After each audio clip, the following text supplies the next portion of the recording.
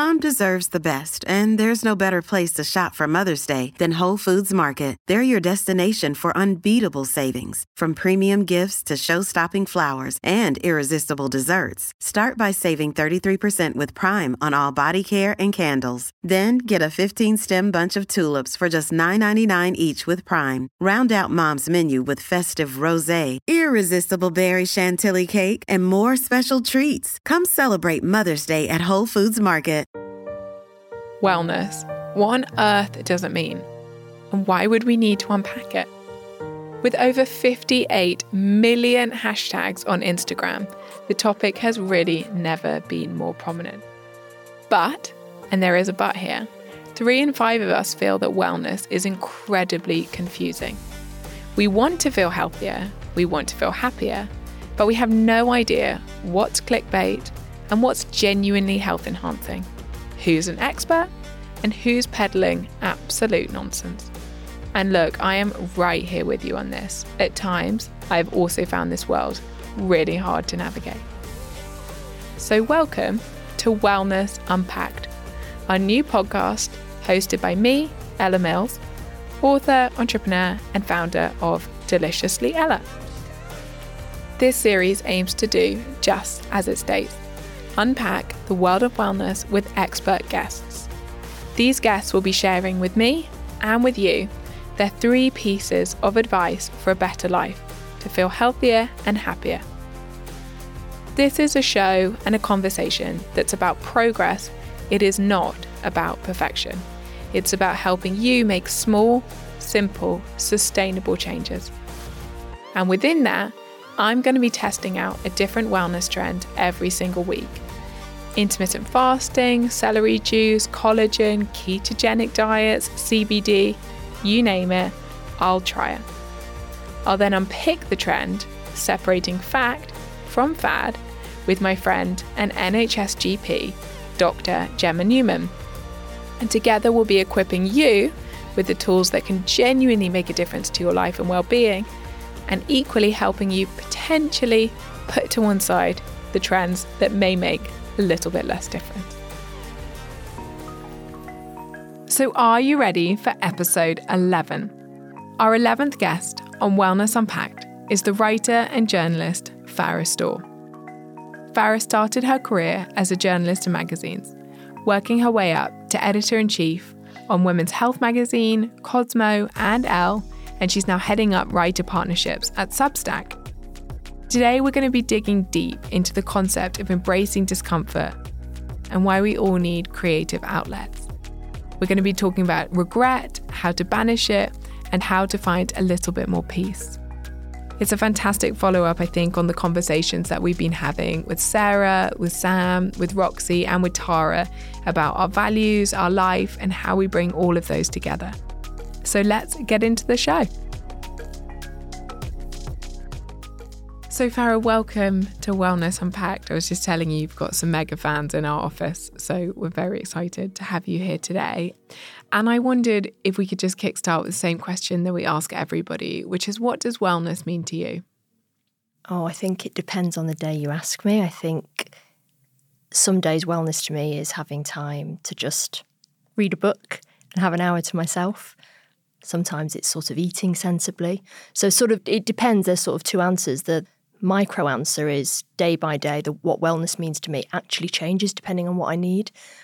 The sort of macro answer is, I think wellness, and this is very hard, by the way, I think wellness is you feel spiritually nourished.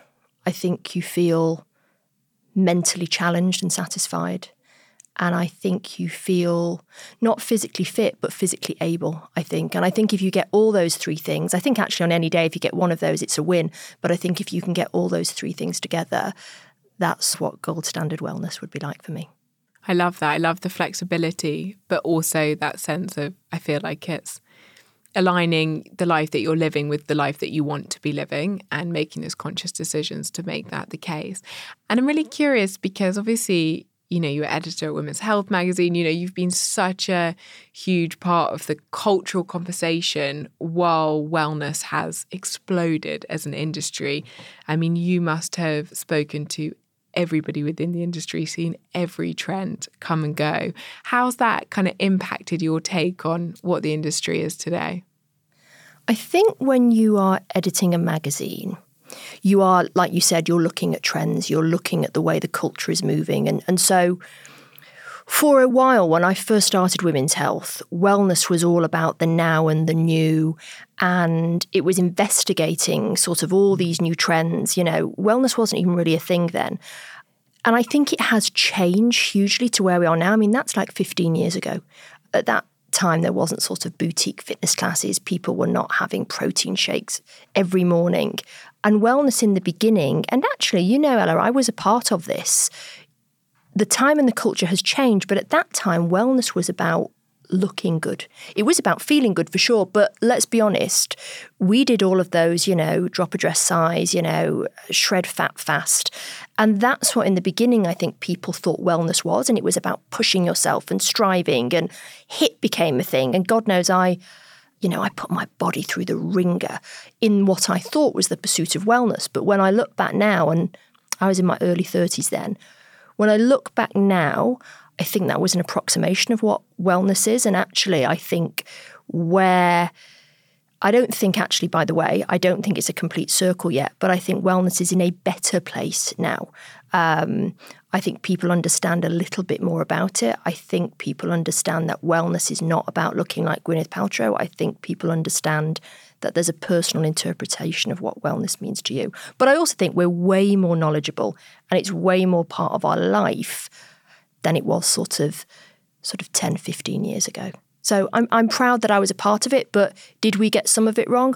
Almost certainly. That's what happens when you're a journalist and you are going into unknown territory. You make some mistakes along the way. Yeah, I totally agree. We met obviously quite early on into the world of Deliciously Ella, and when, as you were saying, wellness was in its very nascent stages, and it did feel so much then that it was so much about the external. And obviously I'd come at this from a very personal journey of being very unwell, and so from such a different perspective. And I remember finding that really jarring, because it was continuously, what will you look like if you eat X or Y? And I think it is exciting, as you said, we haven't gone full circle, but it is exciting that there's a deeper conversation around what do you want? How do you see wellness? What works in your body? And before we get onto your piece of advice, which I think linked to that personal journey so brilliantly, what was the most shocking or crazy thing that you investigated during your time in the wellness world of journalism? Oh God, we did all sorts. I mean, one of the craziest things was when I decided to get a six-pack in I think it was like 2 months. How'd it go? Never got a six-pack. But you know, I looked amazing for about a week. And that was the reality, you know. We were selling this idea of transform your body. And look, the reality is, I don't want to be too harsh, because people do want to transform, whether we like it or not. People do want to change their appearance. And so I sort of said to my team, I said, look, you know, we're selling this idea of, you know, transform your body. I said, we should probably do it. And I did it. And the truth was, you look like that for about a week. It's not sustainable. But that was pretty extreme. Oh, we did all sorts of things. We did vitamin injections in the early days, but people who were getting addicted to them. I mean, what we were looking at and what I'm talking about now is all extremes. And I think part of being a journalist, I mean, you do have responsibility. And look, we did a lot of, you know, investigating in the middle. But sometimes looking at the extremes of a culture and what's going on, whether we like it or not, it's what gets people reading. Mm-hmm. And then I think the job of the journalist is, once you've got their attention, is you then sort of, using the evidence, take them through the entire story from beginning to end. So yeah, we did a lot of sort of crazy things, and we put ourselves through a lot of crazy things. I think one good thing about Women's Health, although many good things, but we didn't always say, certainly towards the end of my time there, that actually you should look like the person on the cover. And by the time I left, actually, we were starting to change what sort of bodies looked like on the cover. I mean, actually, the woman that followed me, the editor that followed me, did a much better job. But I try not to be so hard on myself about what you sort of put out into the culture. But by the time I moved from Women's Health, I sort of decided to make a real change, actually, with the sort of people that I put on our covers and the way that we spoke about wellness. I think that's so interesting. And I think what you were saying there as well about trying new things and not being afraid of that leads so perfectly onto your first piece of advice, which I think is just, it links very nicely actually to a lot of the conversations we've been having on the show recently about really understanding what you want in your life and going after that, and the fact that that's not easy. But I wondered if you could talk us through this idea that we need to live outside of our comfort zones. Why was that so important to you? Well, it was important because I'm naturally, I would say, high in neuroticism, naturally sort of quite an anxious person, high perfectionist. Me too. Okay, so you will understand. Still don't like walking into a room where I know no one, hate going to parties, hate going to dinners. But I was sort of the third child of 4 kids, and because I sort of had this quite naturally fragile disposition, I spent a lot of my life coasting wouldn't be the word, but sort of coddling myself from the world. And actually, I thought that idea of what doesn't kill you makes you stronger, I always thought that was incorrect. I actually thought what doesn't kill you makes you weaker. So I protected myself from a lot of difficult situations. And in saying that, would you mean you just wouldn't go to the dinner or you just wouldn't go to the party? That's exactly right. Or I would go for scared, 5 minutes. So I'm going to take That's a step back. So what, I don't want to be confronted with the fear. So actually what I'll do is I just won't approach it. Of course, not realising that the fear never dissipates, but what you have to do is you have to become fearless. And life sort of continued that way until when I was maybe 32, 33.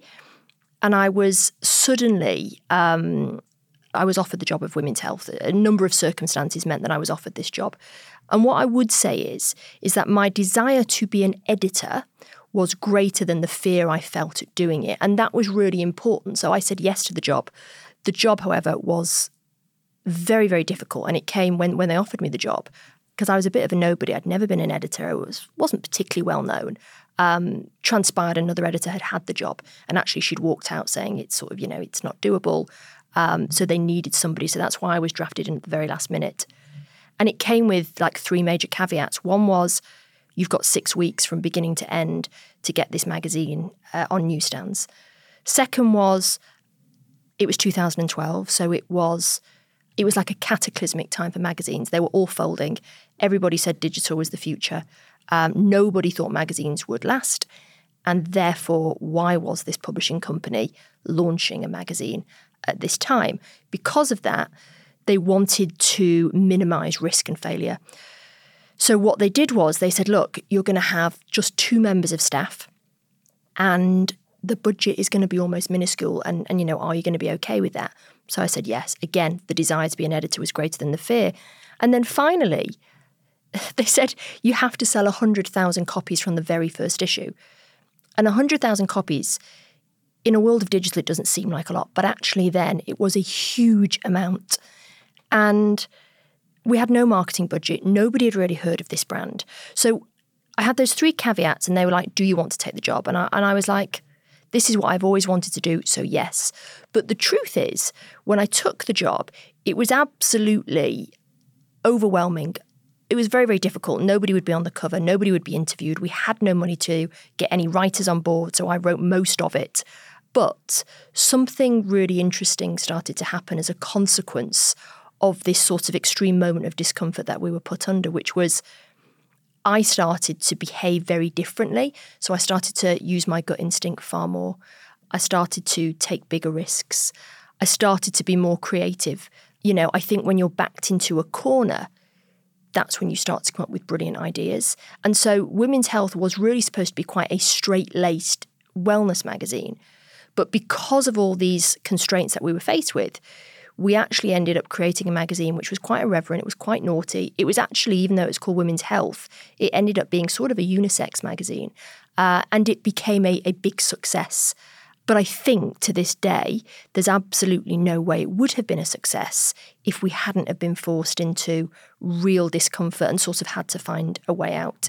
And as a consequence of that, the culture at that time was very much leaning towards a culture of safetyism, where, on campuses you were seeing safe spaces, and there was the beginning in the elite universities in America of deplatforming individuals that people felt their views were slightly challenging. And I worried about that because I was like, well, actually, the culture is basically telling young people what you're most afraid of, you should back away from. And my experience had been the very opposite, which was human beings are incredibly well built to deal with battle and discomfort, but wasn't the narrative at the time.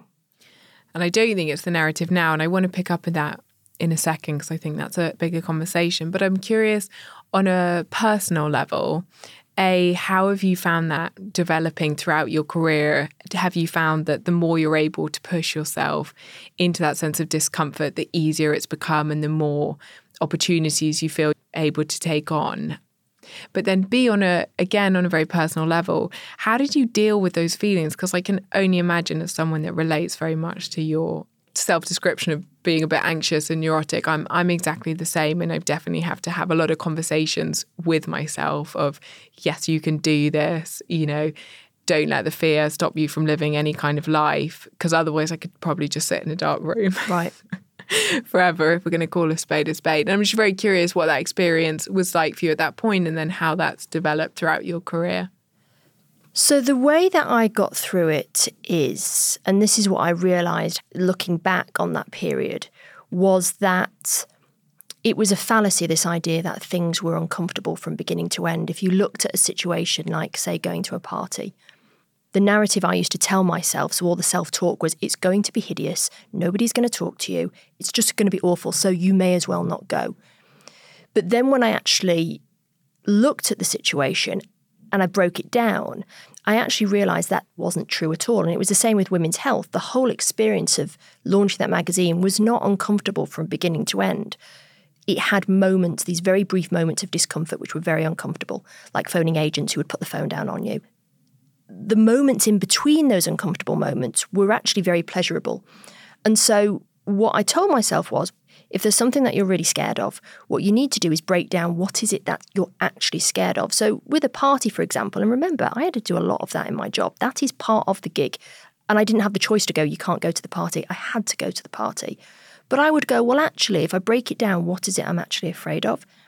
And usually it was like the moment when you come in and someone hands you a glass and you don't know anyone and you have to go up to somebody. And so I just came up with a strategy of how to deal with that. And somehow having a strategy of how to deal with those brief moments of discomfort, even if you don't lean on the strategy, which most of the time you don't, you just feel like you're in control. And I think that's the thing that helps me. Having the illusion of control is really important, particularly if you're going into an unknowable situation. So that's how I approach everything now. And in answer to your first question, yeah, it gets much easier. I sort of now spend my life willfully identifying what is slightly out of my reach and then forcing myself into it, knowing that actually that's probably going to get the best out of me. I change jobs sort of every 3 or 4 years. So every editorship, I always left when it was at its best point, and I always left when it was just shy of 4 years. And for me, at about the 4-year point, which is a bit like politics, by about 4 years, usually as an editor, that's when you've sort of reached the top. And I think I was always aiming for the top. But of course, when you get to the top, you realise it's a bit like, the Philip Larkin poem. It's like success is a bit of a desolate attic. You get there and actually it's not what you thought. But actually the grind to getting there is the really enjoyable bit. You look back and go, I want to do it all over again. And someone said to me recently, they said, well, how do you know when it's time to change direction?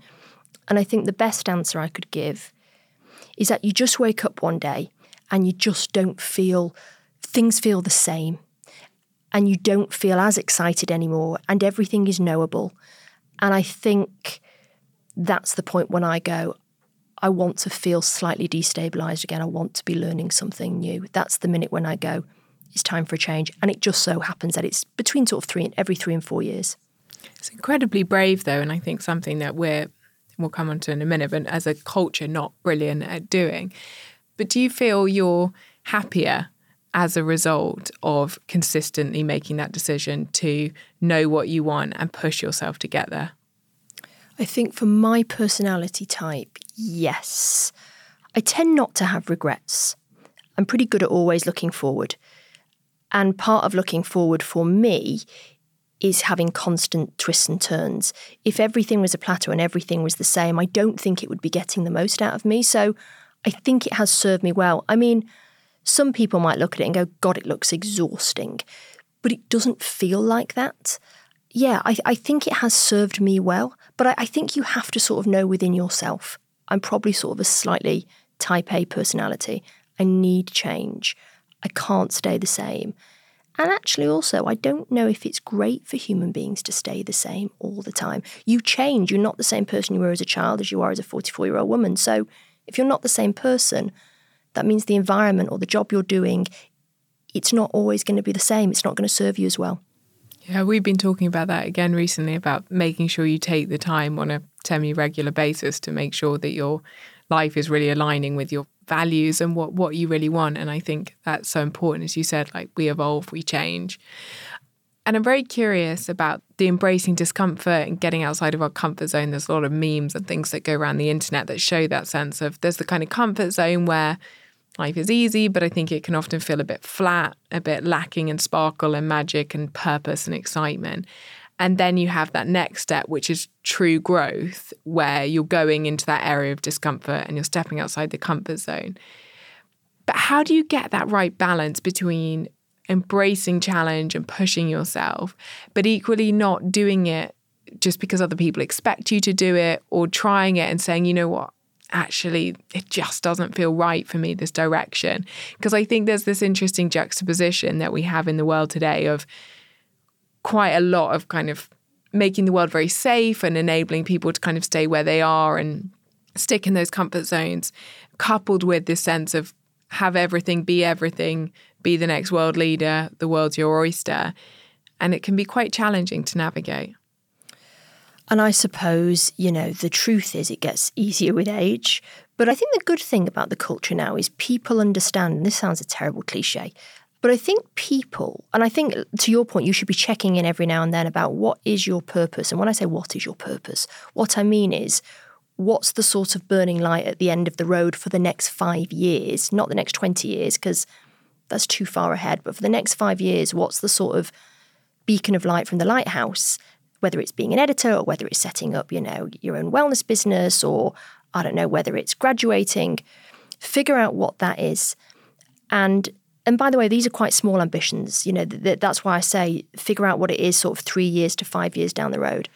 And I think once you figure that out, you're not going to stay the same. You are going to have to keep moving forward. And the truth is, I feel this really strongly, that actually human beings, they want progress. They want to feel like they're moving and developing. And I think the problem is now is that everybody thinks that they can, they want to be the president, or they want to, they want to get to the very, very top. And I think getting to the top shouldn't always be the goal, actually. It's understanding what is the purpose for you in the next few years. I think those people that sort of look for too bright, too ambitious a sort of target, that's when you can come a bit undone. And actually what happens, I think, with that is you don't go into a discomfort zone. What you get in pursuit of that very lofty ambition is you end up in a panic zone, which is, you've sort of slightly overreached. And I've never agreed actually with all those memes where it's like you can be whatever you want to be. The reality is not everybody can be. So you've got to figure, that's why you do it in increments. You don't set this massive goal for yourself, because what's going to happen if you don't reach it? That's where trouble lies. I don't think you should compare yourself to other people. Everybody's got their own arsenal and their own sets of values, strengths, weaknesses. I would say to everybody, please understand what your weaknesses are. It's really important, because once you know what your weaknesses are and your strengths, then you can get them together and sort of go, right, what is the right path that's going to serve me well with these? I think all this, what are your strengths, be the best, it's missing the other half of the argument, which is a lot, human beings have weaknesses and they have things they're not so good at. You've got to really investigate those and then carve a path knowing all of that. On exactly that, but then looping into what you said earlier that we said we'd pick back up on, do you feel like the culture that we have today, and I think it is quite common conversation in the kind of millennial world, is whether or not we've created something where, as you said, there is this expectation everybody can be whatever they want to be.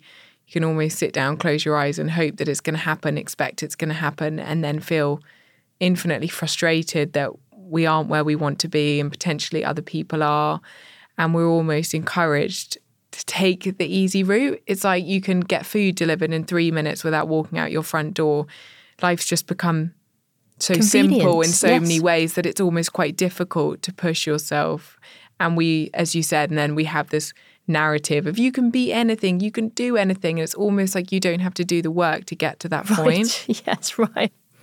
I know so many people who they've sort of stood still with their lives and they look at everybody else who's got to the place they wanted to get to and they go, yeah, the reason it happened for them is because they got lucky or they had rich parents or they were connected. But actually what they don't take into account is that actually probably what happened is that person went through the hard graft, they faced a load of obstacles, they went through them, and probably you didn't. You probably tried to, that's why again I don't agree with this, let's hack the system. You probably tried to hack the system. The problem is if you come up against something difficult in life, human beings don't like obstacles because suddenly it tells you that you're not quite the person you thought you were. Suddenly you thought life was easy, but this roadblock is here. And so what some people do is they go, okay, I'm going to hack the system. I'm going to think of a different way so I don't have to deal with this. And what happens is they just change their direction of where they're going. And that obstacle will just keep appearing again and again. And so all that will happen is if you keep hacking the system, you'll start moving horizontally and everybody else that went through the obstacle is way ahead of you. And that is sort of where true misery lies because you're still stood on the starting line going, how come they got to that place and I didn't? And it's like, yeah, because they went into this period of discomfort and it wasn't nice, but actually look what they got. They unlocked their potential by going through it and you didn't. And we just don't talk about that, what it really takes to get to the top, the hard work, the long hours, the sacrifices. And by the way, if we were more open about that, I don't think everybody would want success. If they knew it came with all of that baggage, I think a lot of people would go, nah, maybe not for me. There's so many things I want to say to that. First of all, I am obsessed with, have always been obsessed with Steve Jobs' myth of the overnight success and the fact that it actually takes 20 years, which I think is, whether it's 20 years or not, but this symbolism of the fact that it takes so long. We see other people and we think they've done it. Right. And as you said, what's gone into doing it is so enormous and so much behind the scenes work that we just aren't very rarely are we privy to that, which I think is so important. I remember my husband, he's become convinced by this idea, which I totally agree with him on, is he always says, the people with the best businesses aren't the people with the best ideas. And the people leading the big companies, they're not better than everybody else. They're the people who've picked themselves up the most number of times and they've found the solutions the most quickly. And I totally agree with that because I think you look at other people and you think, oh, it's because of X, oh, it's because of Y. It's never because of X or Y. Or it may have played a small role. But as you said, the obstacles are key. That is the other thing, which is even if it was all these other variables, you've only got yourself. You can only control your own path in life. So even if connections or wealth or whatever played a small role, that's not an option for you. So you've got to sort of look at what you've got, what's in your arsenal, and you've just got to keep moving forward. And that's where the whole comparison thing, I think, is it can be really sort of noxious, that sort of looking at what, and we all do it. I mean, God, I've had, early in my career, I used to call them my professional nemesis, people who were always like a step ahead of you. And after a while, as you get older, you just realise you're playing different games with different values and just stop the competing. You're not the same. It's interesting on the bit that you're saying about manifesting as well. We were talking to a neuroscientist, Tara Swart, and she was saying is exactly this. There's this myth now. You sit down, you close your eyes and you're like, I really want this. She's like, no, the brain's open to neuroplasticity. You can change the way your brain thinks if you sit down and figure out what you want. And as you said, which I think is key, when you really think about what you want, taking ego out, fear out, it may not be the success because, as you said, that comes with a whole lot of other challenges as in professional success.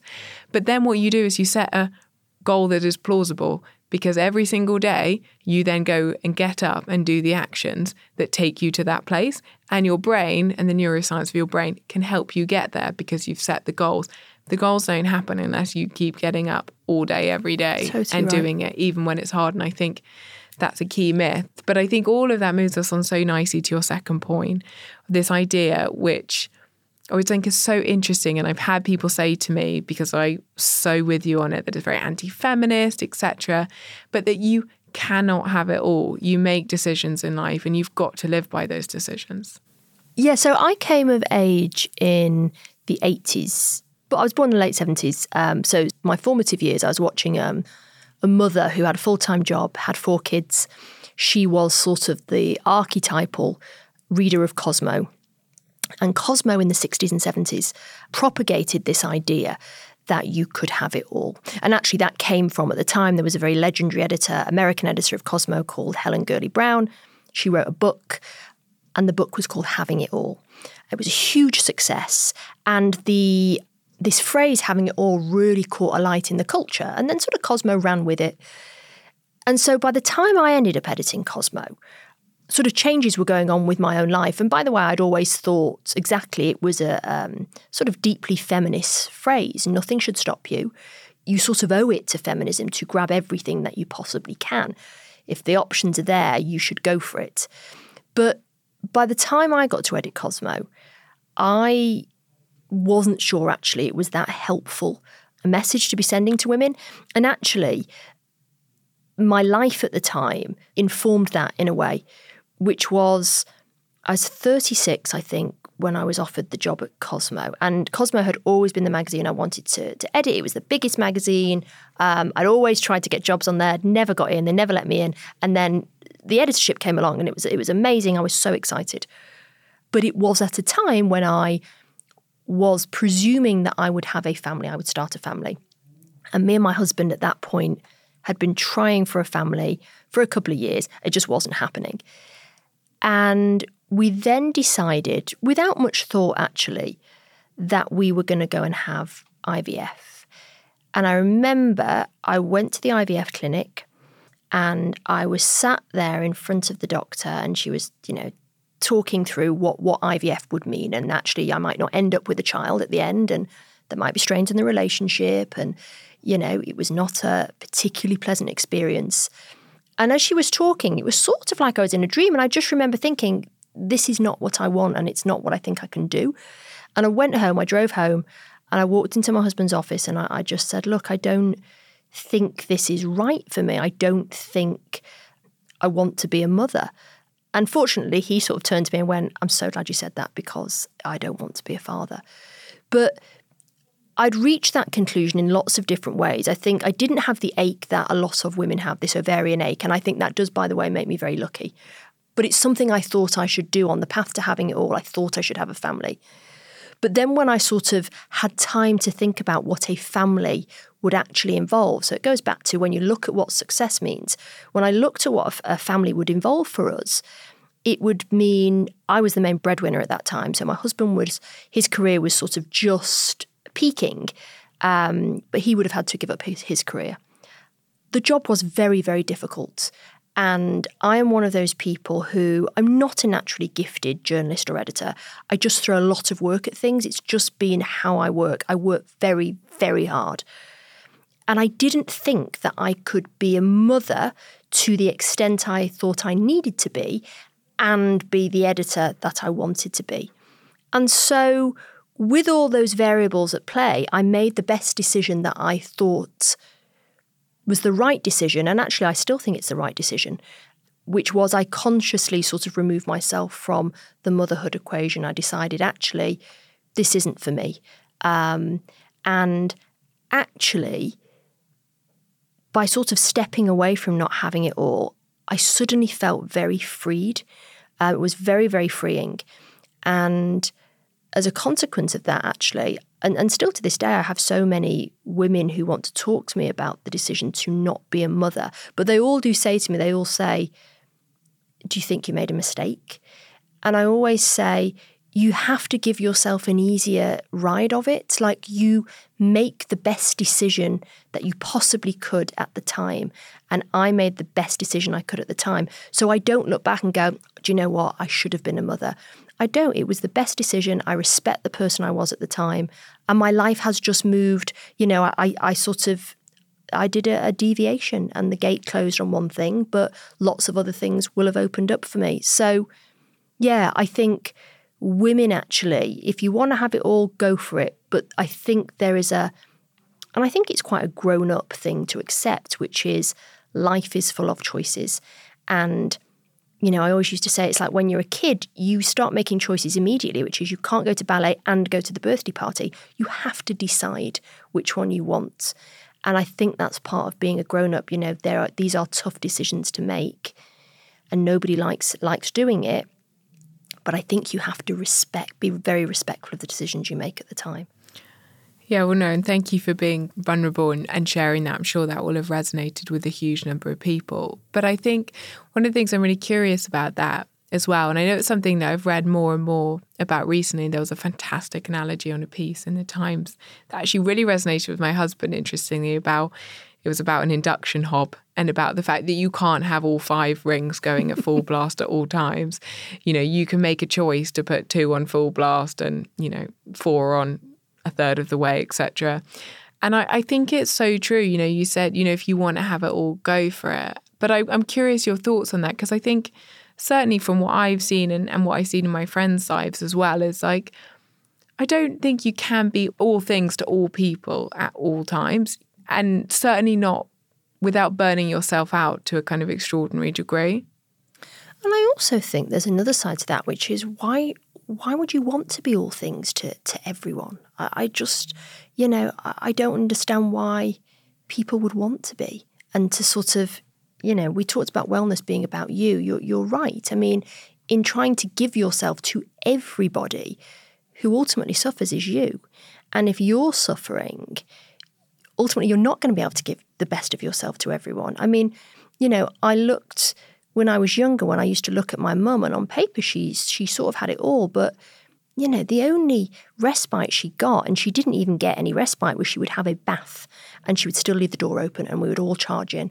And, it didn't look like such a great picture to me. It looked like she did an amazing job, but it looked like really, really hard work. And, wellness and looking after yourself was not a major thing then.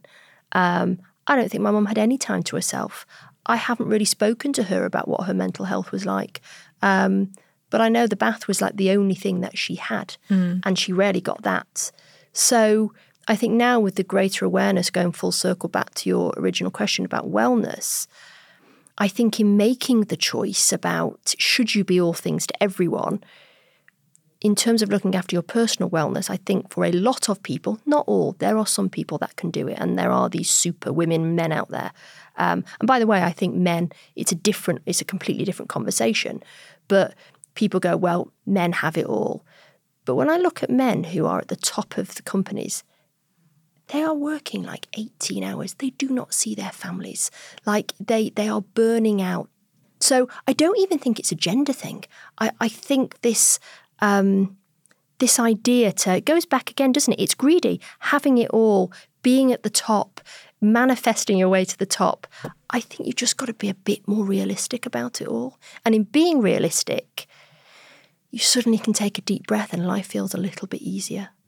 I think it's being realistic, but I also think it's being quite brave, because society wants certain things of us. And I think, you've mentioned it a minute ago, but the comparison culture that's so easy with the world that we live in today, the online world around us, is, I've certainly found this in my own life. I realised in the early stages of the company, but particularly having 2 toddlers, was that, there was no way that I could be who I wanted to be at work, and also who I'd made the choice to be.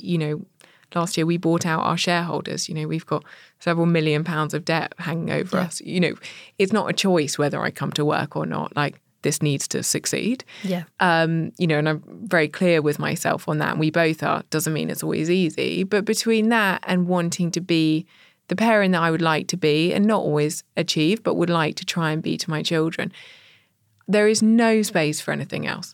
You know, if we go out for a date, it's at 7 p.m. and we're home at 8:15 and it's, 100 yards away from the house, we never go out. We really don't go to parties. Our social group, we've probably got 10 friends between us. They mean the world to us. But people are like, it's wedding season. And I'm like, yeah, cool, I've got 10 friends. I'm not a part of wedding season.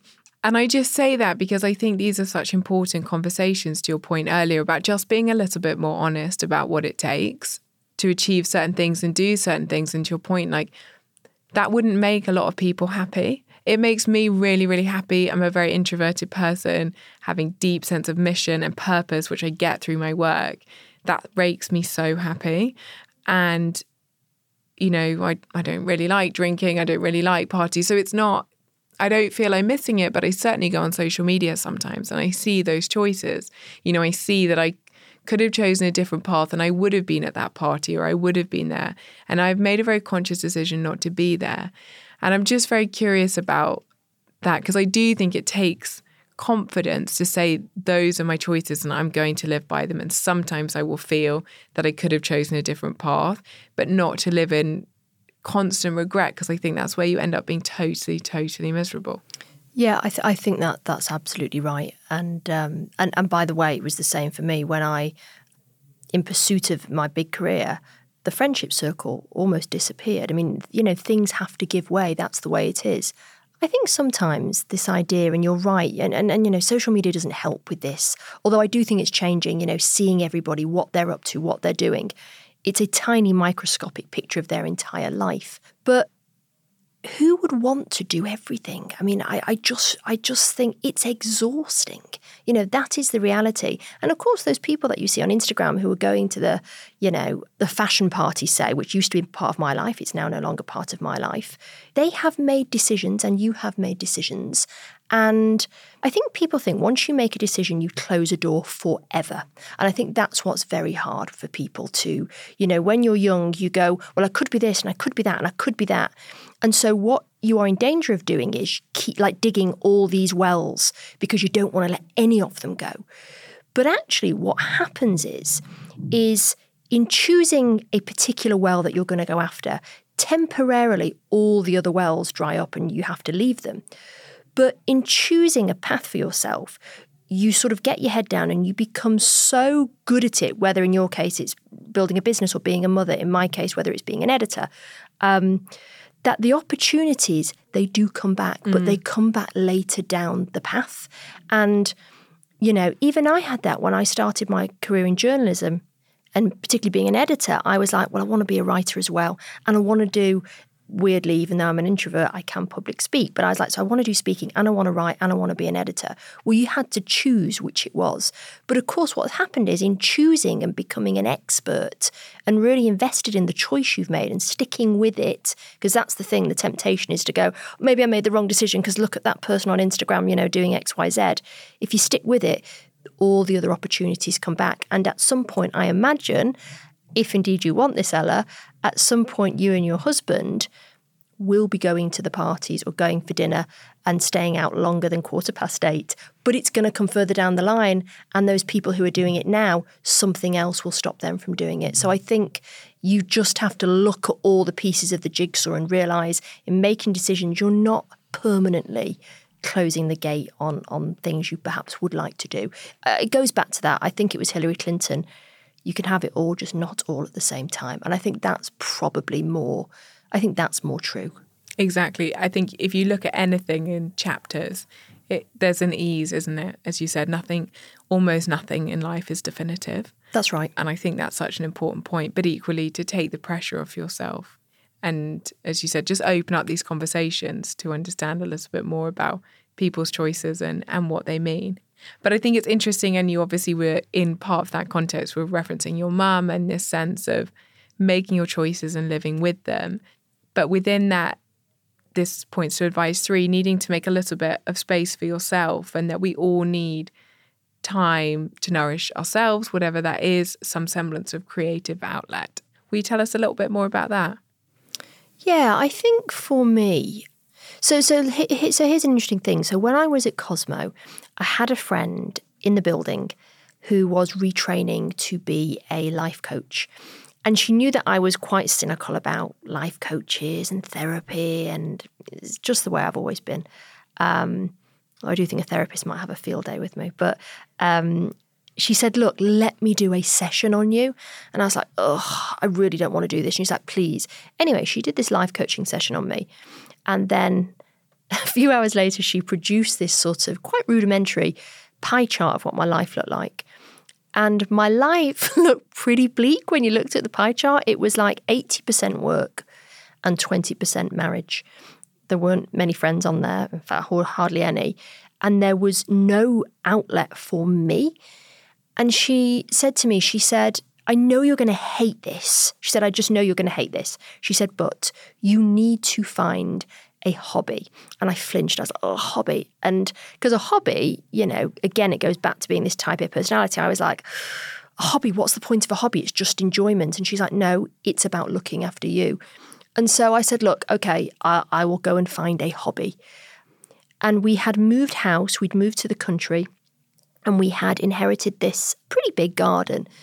And I remember looking out into the garden and I was like, well, maybe gardening might be something that I could do. And I went out into the garden and I didn't come back for about 48 hours. I dug everything up. I kept finding these bulbs going, look at the size of these weeds. And I destroyed the garden. But actually, the garden has become this sort of amazing outlet for me. It allows me to express myself. Everybody, I don't care what anybody says, everybody is looking for self-expression in their life. And some people do it through, you know, creating music. Some people do it through shopping. I have been there and done it through shopping, you know. But for me, there are two ways that I sort of nourish myself, but also, and I think in expressing myself creatively is a way of nourishing myself. I do it through gardening and I do it through writing. And it goes back to what I was saying to you earlier about I chose to be an editor. When you're an editor, you don't really have time to write. Your whole aim is to help other writers. So I sort of sacrificed that. I closed the door on writing. But now I write a newsletter. I write it every Sunday. It's very vulnerable. And I think that's almost why I don't have therapy. My writing has always been that. It's how I make sense of the world. And I think it's how I make sense of myself, is I write about my life. And between the two things, sort of having, the garden is more sort of like a sort of philosophy for me. You know, the garden teaches me everything from failure, because everything fails in the garden. Failure, discomfort, you know, you can have the bleakest winter on earth and you'll still see a tiny fragile snowdrop raising its head. You know, there's something very life-affirming about that. The garden is full of predators, badgers, squirrels, fertilizers, and yet somehow it all rises. So I think I have sort of, gardening is sort of my philosopher, and I think writing is what gives me spiritual nourishment. And between those two things, I think that's how I find true wellness, actually. I love how symbolic the garden is. It's really beautiful the way that you describe it. And I'm really curious because I think, and I've certainly seen this in my own life, where you can have these periods of time where you sometimes feel like you're on a hamster wheel. You know, you kind of are woken up with an alarm and then you're rushing into a commute and then you've got a super, super busy day and then you get home, you feed yourself and you do some more emails and you mindlessly watch some TV and you go to sleep. And you sort of feel like you haven't had a second for you and for any semblance of, not joy, but like nourishment, as you said, of yourself and of your mind and your body, and these little things that really are just for you. They're not for any other purpose. But I think a lot of people would say they're in that sense of hamster wheel. They don't have time. My sense is you can always make time within reason. But I'm curious what your take is on that. I think you can make time, but I think it's the way you frame it, because when you say to people, everybody can find time to look after themselves or just relax and have I'm being facetious here, but have a bath with lavender salts. When my friend said to me, you need to find something that's going to nourish your life, that's going to be a hobby, when you're saying that to somebody whose whole life has been about striving and moving forward, it's very difficult if you have that sort of type A personality to suddenly go, find some time to go and meditate. It's very difficult. So I think what you have to do is you have to find something which fits with the type of person you are. And that's why I think gardening works so well, because you do get into a state of flow, but it's still working towards something. And so it fits sort of so completely. That's why I can't do yoga, because I don't feel there's an end goal. Whereas with gardening, of course, there isn't ever an end goal with gardening. That's the truth. But my personality type needs to feel like I'm working towards something. And of course, and that's what makes me get up I get up at like 5 a.m. and go into the garden. You're starting to see my obsessive personality type. But if that's what gets me there, when I'm in a state of flow, I'm actually not thinking about the success and what the garden's going to look like. I'm thinking about me and touching the earth, and that's where the nourishment comes in. So I think you're right. Everybody should try and make time, but some personality types feel very guilty about that. And so you have to find the thing that's going to give you the nourishment, and however you have to reframe it for yourself, just do that. Do whatever it takes to get there. I love that. And I'm very different in lots of ways, because what I crave is something that doesn't have a goal and that has just kind of inherent peace attached to it. But I found the same, like I've got to get up by 5:30 so that I get that hour and a half before the day starts. And I do use it to do the opposite, to meditate and do yoga.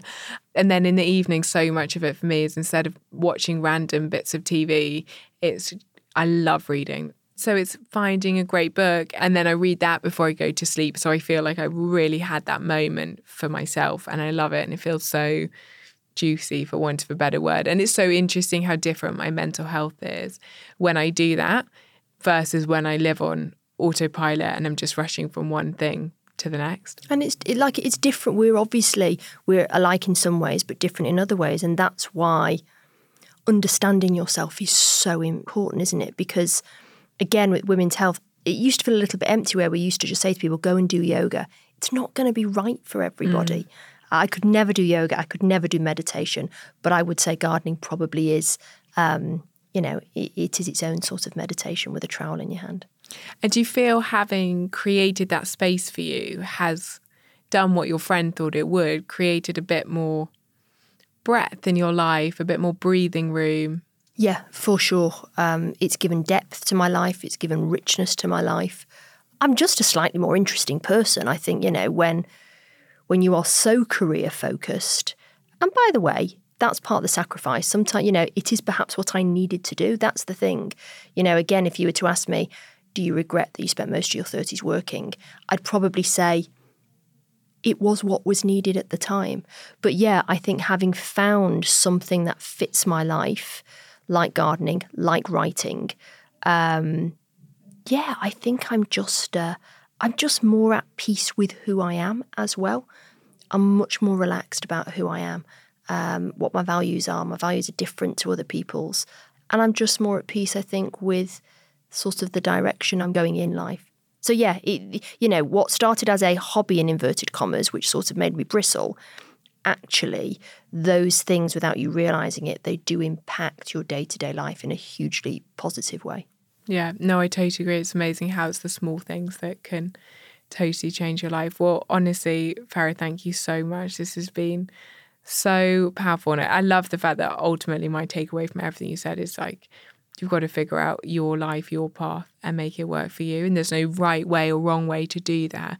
There's just being clear on what it is for you. That's right. And understanding what it is for you can change from day to day, from year to year, and that's all right as well.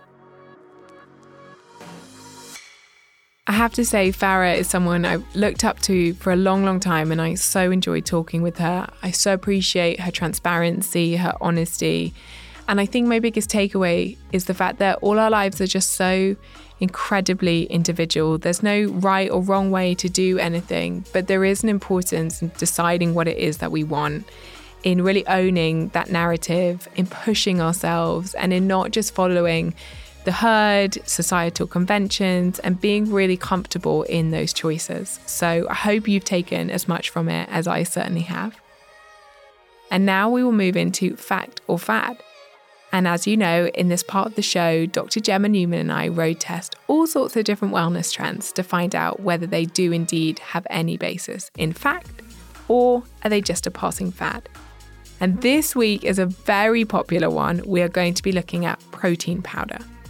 I think we all know the multitude of benefits and the absolute essential nature of protein in our food. It obviously helps build muscles, helps us feel fuller for longer, helps us recover after exercise. It's fundamentally the building block of our bodies. But what's the reason for protein powder? Can the powder have magical effects, or perhaps not? So let's find out what Gemma thinks. Hi Gemma, and welcome back to the show. I feel I say the same thing every time, which is that I'm so excited about this topic, but we're delving into protein powder today. Yeah. And I do think, and we were just talking about it, protein is the most fascinating topic as a total. And as you were just saying, we could have spent hours talking about protein. But I would say, as far as I can see it, I think protein feels like probably the biggest myth in the world of nutrition. Not that it's not important, but our fear around protein is quite out of hand given our lacking of other nutrients. Yeah, I totally agree. Everybody worries about protein, and especially with plant-based diets. It's like the first question that comes to everyone's mind, where are you going to get your protein from? And so you're right. I think there are many other nutrients that could be more key in terms of what we focus on. Not to say that protein isn't important. You know, these amino acids from protein are the building blocks for everything. So clearly protein is important, but not as important as people, I think, feel. And is it right in saying in the Western world, we don't really have protein deficiency, but fibre, for example, we're kind of barely eating 50% of what we need? Yeah, that's very true. I think when you look at studies of people who are eating all sorts of different diets, you'll find that on the whole, their protein consumption is absolutely more than they need, but their fibre consumption is far less than they need or is required. So the recommendations for fibre intake is about 30 grams a day, but we know that people get far less than that, usually less than 15 grams a day. So yeah, they tend to get much less fibre and much more protein than they require. And of course, protein, it isn't just inert. Like, your body will use it, and eventually you will also potentially get increased fat stores, especially if you've got increased caloric intake with the protein. So it's not, it doesn't have nil consequence. I find it fascinating that people use protein if they want to lose weight, they use protein if they want to gain weight, and it's kind of like the panacea for all sorts of things. Make sure you get your protein. And is it, as you said earlier, of course, protein's absolutely essential, really important, as you said, building block of our bodies. It's key. But do we need as much as we think that we need in this nervousness of not getting enough, and therefore looking at things like protein powders that we'll talk about today? I think protein powders could be useful for certain groups of people, and it's really nuanced because it depends on someone's age, someone's activity levels, someone's appetite, whether they want to build muscle specifically. So yeah, I think we don't need to worry about protein for the most part because most of us have more than enough. I think there are certain key populations that would perhaps benefit from thinking about protein. So if you are into weightlifting and you want to become somebody with lots of muscles, then clearly thinking about your protein needs is more important. If you are over the age of 60 and you're not very active, then I think thinking about protein is important because we will start to lose muscle mass around those years, and that's going to be something that we need to think about, especially if we have less of an appetite. We're not going to be eating as much necessarily. So there are certain groups of people that I think protein intake is important to consider, but it's far more important to think about fibre for most of us, far more important to think about phytonutrients, vitamins, minerals, than it is to think about protein. And what is your take on protein powder? So I would say protein powder can have its uses. As I said, people who are athletes may find it useful, especially post-workout recovery.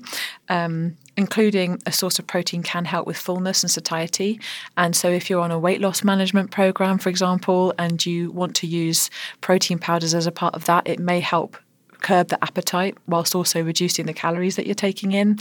It may be helpful for people, as I say, who are more frail, who have increased protein needs with lower appetite, for example. Some people find it quite easy and convenient to have a protein powder, but I think of it more as a way of supplementing a whole foods diet personally. And I think that people can sometimes use protein powders unnecessarily because they feel, I must get more protein, when they don't actually necessarily need it. And I presume, as with all these things, I know I certainly had a moment where I was very curious about protein powders, of course, because you see them everywhere and you have this nervousness of protein. This was before I got into learning about nutrition. But then you turn over a lot of packets and the ingredients in the protein powders aren't brilliant, or they've got a lot of sweeteners in them, for example, to make them taste nice, versus putting hemp seeds into a smoothie with peanut butter or putting a tin of chickpeas into your meal, for example. Exactly. It's so good to use whole food proteins because you've got, especially with plant proteins, you've got that fibre package alongside it. And it's important to note here that when you're consuming proteins on the whole, looking at long-term health and longevity, choosing plant proteins over animal proteins in that context makes a lot of sense, because there are studies to show that when you prioritise plant proteins over animal proteins, you actually have less of a long-term risk of all-cause mortality, for example. So that's something to be aware of. But yes, when it comes to protein powders specifically, you're right, you can have artificial ingredients, you can have artificial sweeteners. The Clean Label Project talked about their investigations that showed that some protein powders have additional ingredients like lead or arsenic or mercury. That being said, I think their investigation techniques do seem to be quite opaque, and so may not be that relevant if you have a company that makes protein powders which they third-party test. So that's something that you can look for if you're really interested to have a protein powder. So what would your key takeaway on protein powders be? Yeah, I think my key takeaway is that it can be healthy if you can find one that's got good quality third-party testing with minimal sugar, and it's something that you particularly need for a specific reason. Otherwise, I would emphasize whole foods for your protein sources. And you can get plenty of protein from all sorts of foods, including nuts and seeds and lentils and chickpeas and tofu and tempeh and all sorts of things like that. So yeah, that would be my takeaway. Enjoy real foods where you can. Love that. So is it fact or a fad? I'd say it's a fact for people who have specific health needs that mean that they need more protein, like if you are elderly or building muscle. But in terms of people's fear of not getting enough in that scenario, then it's a fad. So that's it for this week. Thank you so much, as always, for coming on this journey with me. I've really enjoyed over the last few weeks. I feel we've had this real sequential build up on understanding our minds and our lives, and I hope you're feeling inspired by it. I'm genuinely feeling a tangible impact in my own life after having the privilege of talking to all these amazing women. Next week, we're going to be talking a little bit about the practical element of implementing these into our lives. How do we create the right foundations of health in lifestyle medicine to be able to do that? So we're going to be joined by the nutritionist Rohini Bajekal, who is absolutely fantastic. And if there is anything else that you want us to discuss or any trends that you want us to look at, as always, get in touch on social, just @deliciouslyella, and on email, podcast@deliciouslyella.com. For our fact or fad, we're also going to be looking at cycle syncing, the practice of changing your diet, exercise, and lifestyle habits to align with your menstrual cycle, which is a very interesting one. So I will see you back here next week. Thank you for listening. Remember to share it with friends, rate it, review it if you've enjoyed it. And a big thank you, as always, to Curly Media, who are our partners in producing this show.